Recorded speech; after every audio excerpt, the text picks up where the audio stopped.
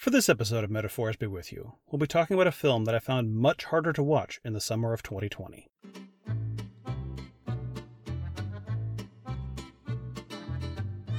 Hi, I'm Rob Hired of Chipperish Media, and this is a podcast about symbolism and allegory in Star Wars. The movies, the TV shows, the books, and everything else. Except during this appendix to Season 3, when instead I'm going through the last two movies to find the metaphors hidden in each one. It's worth mentioning that whatever your feelings on the final product, Solo had kind of a difficult journey to becoming a film. It changed course during writing, with Jon Kasdan taking over for his father Lawrence when the elder Kasdan was called away to help write The Force Awakens. And it also changed course during principal photography when Ron Howard was brought in to replace Phil Lord and Christopher Miller, who disagreed with the studio about whether they were making a comedy or not. So I'm going to try to death of the author of this thing and just talk about the final product, but let's just mention there's a lot of dead authors in here. Try not to trip on any of the bodies. Like Rogue One before it, Solo does not have an opening crawl, because apparently crawls are for numbered episodes only. Except it looks like no one told the Kasdans, because there's a bunch of text at the top of this movie, beginning with "it is," block capping the important words, and ending on the 4-dot ellipsis that Lucas invented, presumably because in space no one can hear you pause. Point is, it was obviously written as a crawl, and literally the only thing separating it from being the Star Wars crawl is that it's not yellow letters scrolling vertically into infinite space. But that sort of works out, because Solo, a Star Wars story, is literally the only film in the franchise that doesn't begin with a shot of space. It begins with Han hot-wiring a car. This could be read as pointed. Han's only ambition at the start is to get out into space and fly, but he's planet-bound by his circumstances, so that's where we are as well. It's also worth noting that our introduction to Han is him fighting with a vehicle to get it to work for him, much as he will with the Millennium Falcon in The Empire Strikes Back. And I point this out because we're going to reference Empire a lot. Obviously, you can make the argument that a movie written by the co-writer of Empire and his son is just going to reference it a lot, but I think the overwhelming cultural impression of Han Solo is rooted specifically in Empire, though once the special editions came out, preemptively shooting Greedo became an important touchstone as well. The things that this movie highlights about Han, that he's a naturally gifted pilot, that he kind of makes up his plan as he goes, and that he has poor boundaries around kissing women with whom he has complicated relationships, are all from Empire. We don't see Han kiss anyone in A New Hope, and he doesn't do any particularly fancy flying there or in Jedi. To be fair, he does do some improvising on board the Death Star, but he does at least as much in Empire. And improvising leads me to the realization that I was having with dawning horror over this latest rewatch of the film. Follow me closely. Han has no apparent skills or knowledge when we start the movie except piloting. He is relying on Qi'ra to make the plans, Qi'ra to figure out how much money they need, etc. And in general, this continues throughout the movie. Beckett supplies his plan when Qi'ra is unavailable, and the one thing that Han is apparently better at than anyone else is flying, and being lucky. We establish the dice early, and reinforce them regularly as a physical totem of Han's natural luck, but they're just there for us to look at. They're not magical in any way, because Qi'ra still has them when Han plays Sabacc against Lando. I was annoyed by this moment in my first few viewings, because Lando, an actual professional gambler, should beat Han at space poker as easily as anyone from the World Series of actual poker would beat me. Poker is a game of skill with random elements, which is why we have big poker tournaments, and Sabacc seems to be basically indistinguishable from it. So the idea that Lando has to cheat in order to beat Han is absurd. And this happens on 2 different days. Han just prevents the cheat the second time. I don't accept that Han could beat Lando in the skill portion of the game, but what can happen is an extremely skewed luck. If you always draw a better hand than your opponent, you can win. Part of the skill of the game is identifying an opponent with a better hand and folding early, or bluffing successfully. But bluffing doesn't really work against Han Solo because of his unjustifiable but constant belief that everything will work out for him. He's apparently been blessed by the Force with extremely reliable luck, and that has taught him to expect that everything will just happen in his favor. And this is why I got more and more uncomfortable watching this movie during the summer of 2020, as I saw this unremarkable white man with unearned gifts blithely assuming that all these life and death matters will just simply resolve themselves to his benefit. I didn't love Han the first time I saw the movie, but now that I've seen him as just another overconfident shithead failing his way upward, presumably until he has to manage a space pandemic if he wants to get space re-elected, I fucking hate him. Oddly, one bit that I do genuinely like is when Han pickpockets Lando at the end to prevent his cheating. I have no trouble believing, given the implied childhood he would have had, that he's a competent pickpocket, and presumably had to practice that skill. Because here's the thing about Han's virtuoso piloting skills. They're apparently just there, waiting for him to fly a ship, like he just happens to have the reflexes, coordination, eyesight, etc. that would make him a natural pilot, which essentially means that he won the genetic lottery and didn't earn that talent either. It's all just luck turtles all the way down. But the societal construction of someone who is a natural at something is always that they deserve whatever reward they reap from it. This to me stinks of the eugenicist framework that the world is made up of worthy and unworthy people, and it's also ridiculous on its face. O.J. Simpson was very good at running fast, so he must be a good person who deserves vast wealth and is incapable of murder. Han Solo is very good at flying ships, but mostly just kind of floats around between people who tell him what to do, and that somehow makes him a hero. What's especially fascinating to me about our protagonist being so mediocre in nearly every way is that it's completely textual. Notice that Lady Proxima and her minions think of Han as completely disposable, but try to convince Kira to stay. As I mentioned, we hear from Han himself that Kira has made the plan and guessed how much money they'll need to escape Corellia, and she's also the one who spots that the Imperial Gate agent is going to double-cross them and insists the bribe be paid on their way through the gate, not before. And of course, we also know that Kira did in fact escape Corellia, and soon enough after Han did that she's already risen pretty far in Crimson Dawn, even though they're only separated for 3 years total. So Kira is smart and beautiful, but that's just the genetic lottery again. I think the thing that separates her from Han is that she's been through something that has changed her. When we see her with Crimson Dawn, she's attached herself to Dryden Voss, who is very clearly a violent, unstable narcissist. It's not easy to keep such a person content and not murdering you, and she talks about having done things that Han would never understand. And before you argue that Han has also been through bad things, because being in the Imperial Army sucked, can you point to a way it seems to have affected his eternally sunny optimism? It's even a comedy beat when we make our 3-year jump to life in the Army and we see him flying through the air after an explosion rather than flying starships like he planned. Ha ha! Bottom line, we relate to characters via their vulnerability, and this movie doesn't give Han any of that, but instead it relies on him being Han Solo. We make scenes out of him getting his name, his gun, his dog, and his ship, but none on making him a person. Again, to contrast Han and Kira, when the two of them are fantasizing about leaving Corellia, he wants to fly, and she wants to not to be told what to do. One of those is about a fundamental understanding of your place in the universe, and the other is a hobby. And the tragedy of Kira is that she never makes it. When we meet her again, we spend some time in Han's POV noticing her Crimson Dawn brand, then noticing Dryden's ring with the same symbol. Han seems to read this as Dryden and Kira in a romantic relationship, or at least with the kind of patriarchal, this woman is taken, ownership idea of romance. But it's more complicated than that. Both of them wear the same symbol, but Kira's is branded onto her skin because she's property, while Dryden gets to wear his as jewelry, as a status symbol. So personally, I thought it was a great moment when she took the ring off Dryden's body after killing him. But then she just uses it to talk to the next rung up in the organization, who, by the way, is Darth freaking Maul, so there's exactly zero chance she'll be sword fighting her way into another promotion. But this isn't surprising, because Kira said just a bit earlier, everybody serves somebody, Han.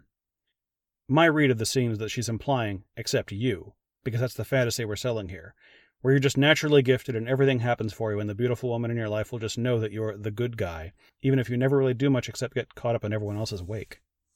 Because Han is just incredibly passive throughout this story, I mentioned how he goes from following Kira to the army to Beckett, but then Enfys Nest comes into his life and says, we're allies, and that's it. Now he's turning around and giving her the coaxium without so much as an introspective moment about what it means to give up on his dream for a cause. Okay, I have griped about Han enough. Let's move on to some of the other elements of the movie. I adore Lando Calrissian. I love him intentionally mispronouncing Han's name as retroactive foreshadowing of what I suspect was just Billy D. Williams accidentally saying it wrong in Empire. I love how he dresses and speaks, but most of all I love that he is a creature of narrative. Lando is apparently a professional sabacc player, which means that he's a professional liar. Except we hear him say, there are no lies in this game, only players. A telling bit of his philosophy. Lying is built into the game, so it's morally neutral. You can see how that mindset might get to the place where outright cheating with cards hidden up your sleeves is also fine. And this interest in, shall we say, created reality continues outside the sabacc table. He tells Han, everything you've heard about me is true, because Lando finds the story more important than anything as plebeian as objective reality. And of course he's doing whatever the Star Wars equivalent of writing a memoir is, because a man with a whole room devoted to capes understands that a bigger silhouette leaves a bigger impression. And the story of Lando Calrissian is the silhouette he's busily hanging capes on. Look, sometimes a metaphor works, and sometimes you just have to see it through because you're committed, okay? Speaking of Lando, I love his sidekick, L337, but wow, do I wish she was in a different movie. I've talked a bit about her before in episodes 9 and 13, about droids and sex, respectively. So I'll just briefly reiterate that it's about time a droid pointed out the massive injustices done against droids every day in the galaxy far, far away, and how extremely shitty it is that this is repeatedly played as a joke. In my earlier rants, I didn't even make the connection that this shittiness is made even worse by pairing it up with the adventures of Han Solo, mediocre white man, failing upward. We laugh at this stand-in for marginalized groups everywhere, and how she wants equal rights or whatever. And the end game of this movie is that L3 will be imprisoned in the Falcon forever, and then also gets separated from the only human that means anything to her, because Han Solo is somehow entitled to this ship. And let's take a moment to dwell on that. If Han just wanted any old YT-1300 light freighter, he could presumably buy, or more likely, luck his way into one. He wants the Millennium Falcon specifically. Why? What makes her different from all the other ships of her model? Just that Lando did a bunch of modifications on her, and now she contains L3's brain. So Han Solo has decided that he is entitled to this particular ship because of the labor and personal connection that Lando has to it. If only feelings of white entitlement to black labor were unusual. And we, the audience, primed by decades of Han and the Falcon as an inseparable pair, are expected to think of it as natural and inevitable that Han should have it. But the story as presented is absolutely monstrous. Modify your own ship, Han! He does claim in A New Hope that he's made a lot of special modifications himself, but we have no way of knowing if that's true. We can be pretty confident he wasn't the only one modifying her, though. On the subject of characters about whom I have complicated feelings, let's talk about Enfys Nest. First of all, pro tip for any writers out there, if you're going to introduce a proper noun that's entirely made up, be sure the audience can tell in the first sentence or two what kind of thing that proper noun is. For whatever reason, on my first viewing I decided that Enfys Nest was the name of the gang, and nothing in the first conversation about her clarifies that. I lost valuable immersion trying to get my bearings on this character when I should have been awed or frightened or something. Emphasis Gang follows the Tusken Raiders and a handful of expanded universe species as stand-ins for Native Americans whenever Star Wars wants to dig into its spaghetti western influences, and it doesn't really make it any less racist. That said, I'm actually super into Emphasis' costume design and general aesthetic. I just wish she wasn't occupying such a tropey space. I'm also kind of puzzled by the big reveal about Enfys, where Beckett says that Nest's gang are just marauders, all they know how to do is kill, to which she replies by taking off her helmet, and the movie gives us like 10 full seconds to react to the fact she's a young woman and not, I don't know, Anakin Skywalker under there. We spend so long on this reaction that I and others wondered if she was maybe a daughter to Beckett and Val. But no, we're apparently just supposed to be shocked that this scary badass was a girl. Thanks, patriarchy. And once we have this reveal, and she tells us that Crimson Dawn, the merciless criminal syndicate we've been building up this whole movie, has an origin story where they were merciless and criminal, Han suddenly does a 180 and is willing to give up all his MacGuffinite he's worked so hard to acquire all this time. It's borderline eerie how passive a protagonist Han is. This woman shows up and declares, "We're not marauders, we're allies." To which I say, doesn't everyone have to agree to be allies? We're getting into the lightning round here, where I just have one or two observations to make per character. With Beckett, it feels like some unintentional comedy that in the scene where we give Han the Blastech DL-44 blaster pistol he would use in other movies, and we come just short of having an angelic choir sing when it lands in front of him, the business that Beckett is going through to delay this handoff is taking accessories off the gun, turning it from a rifle-looking weapon to an oversized pistol. Han Solo is about to get his signature weapon, but first Beckett is going to remove all the parts that say grown-ups only. With Dryden Voss, I find his yacht interesting, since its shape is much more reminiscent of a pointy office building than a traditional Star Wars ship. I wonder if it's supposed to resemble an upraised blade? And speaking of blades, I find it hilarious that in their final battle, Han literally brings a gun to a knife fight with Voss, but decades of lightsabers have convinced us that he's somehow the underdog here. As my last lightning round observation, I'm not sure it needs commenting on, but it's obviously right in this show's wheelhouse to point out that while all Star Wars media has a bit of influence from the spaghetti westerns, this movie really leans in, with an actual train job, a showdown where we get a holster's eye view of the opponents, and the aforementioned motorcycle gang / Native American tribe. But it still sticks out to me that Han riding off into the sunset here for the freedom of the open skies is actually Han heading straight to Jabba the Hutt to take orders and also begin a relationship that we know will end with a price on his head. On to intertextual points. I complained about this in an earlier episode, but it seems to me that the loathsome subplot of L3 being grafted onto the Falcon is intended to retroactively justify 3PO's comment in Empire that the ship has a most peculiar dialect.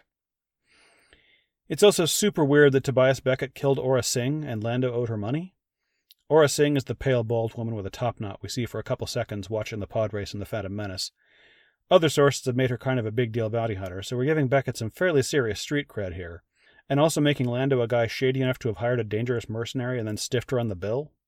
But Beckett apparently also knows Bosk, the reptile bounty hunter among the group that Vader hires in Empire, so that's just how he rolls, I guess. But my favorite intertextual point in the movie is Dryden offering our hero some Kolo clawfish. If you didn't know, this is one of the giant underwater creatures that the Jedi are attacked by in The Phantom Menace as they navigate through Naboo's core.